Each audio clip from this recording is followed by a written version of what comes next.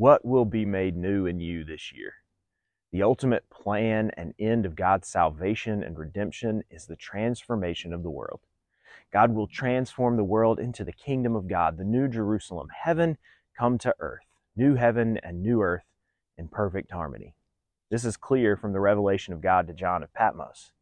God's ultimate end is not all the good people in heaven and all the bad people in hell for all eternity. It is all of creation made new, with the dead raised and the final judgment rendered. So if what God is doing is making all things new, how will you participate with God in this transformative work this year? How will you allow God to make you new, to transform you more into the likeness of Christ?